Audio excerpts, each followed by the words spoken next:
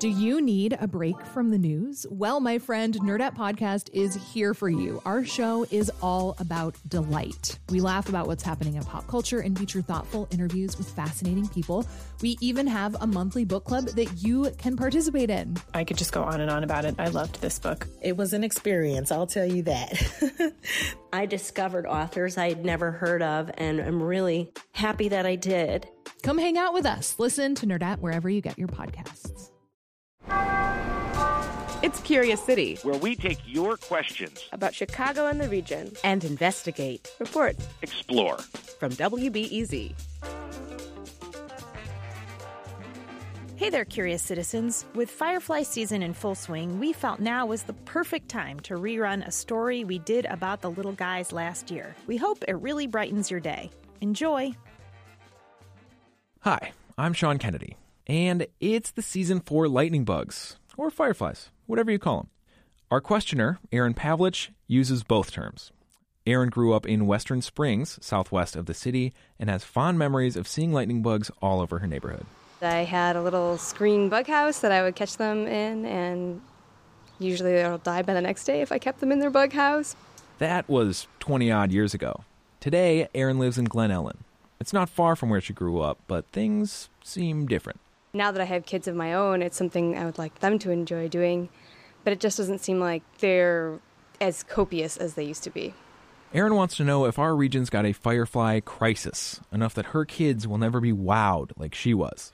For answers, Aaron and I check in with Curious City's go-to bug guy. My name is Doug Tarrin. I am Chief Curator of the Chicago Academy of Sciences and its Peggy Notebart Nature Museum. If Aaron says her neighborhood has few lightning bugs, Taryn knows a place with plenty. It's not far from her, actually, and it's a good place to discuss what makes or breaks a local lightning bug population.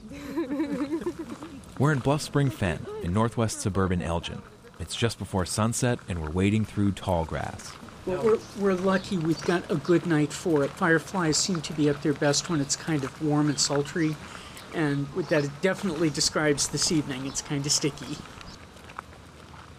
Has the amount of fireflies been reduced? We don't really have a good answer to that yet. But there are a number of really interesting citizen science projects that have just started fairly recently where people are going out and counting fireflies. Within a few years, we'll get a better feeling for how the numbers are doing over time. Taryn's best guess? The overall lightning bug population hasn't changed too much. For one thing, the populations rise or fall each year. They do better in rainy years. And lightning bug populations are local, just a square mile or so. Fireflies love spots like this fen because the green leaves keep the area moist. The larvae feed on things like earthworms and tiny snails and slugs and little roly-polies. So those are all creatures that like a fairly moist environment. Fireflies don't do so well around lawns, especially because lawn chemicals can kill all their food. The gist here is that lightning bugs are sensitive to weather and whatever plants happen to be nearby. Taryn says weather and the landscape change over the years, but we don't remember those changes. So it's easy for people to think fireflies are disappearing. You tend to remember the memorable times, right, where there were just tons of fireflies.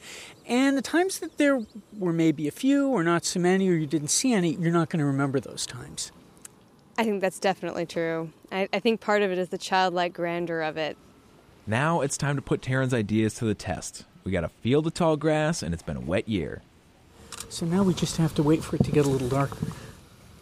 Sure enough, thousands, tens of thousands of lightning bugs light up the fen. They're everywhere, in all directions. It's continuous twinkling. It's like nothing I've ever seen before, but so close to home. Reporting for this story came from me, Sean Kennedy. Support for Curious City comes from the Doris and Howard Conant Fund for Journalism.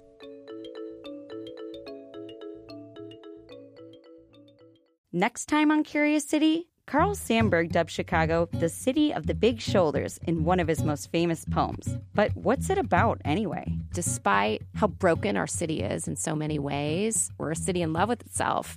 But Sandburg wasn't just a poet. He is a white guy talking about problems facing the African-American community. No one else is really doing that at that time. The life and work of Carl Sandburg. That's next time on WBEZ's Curious City.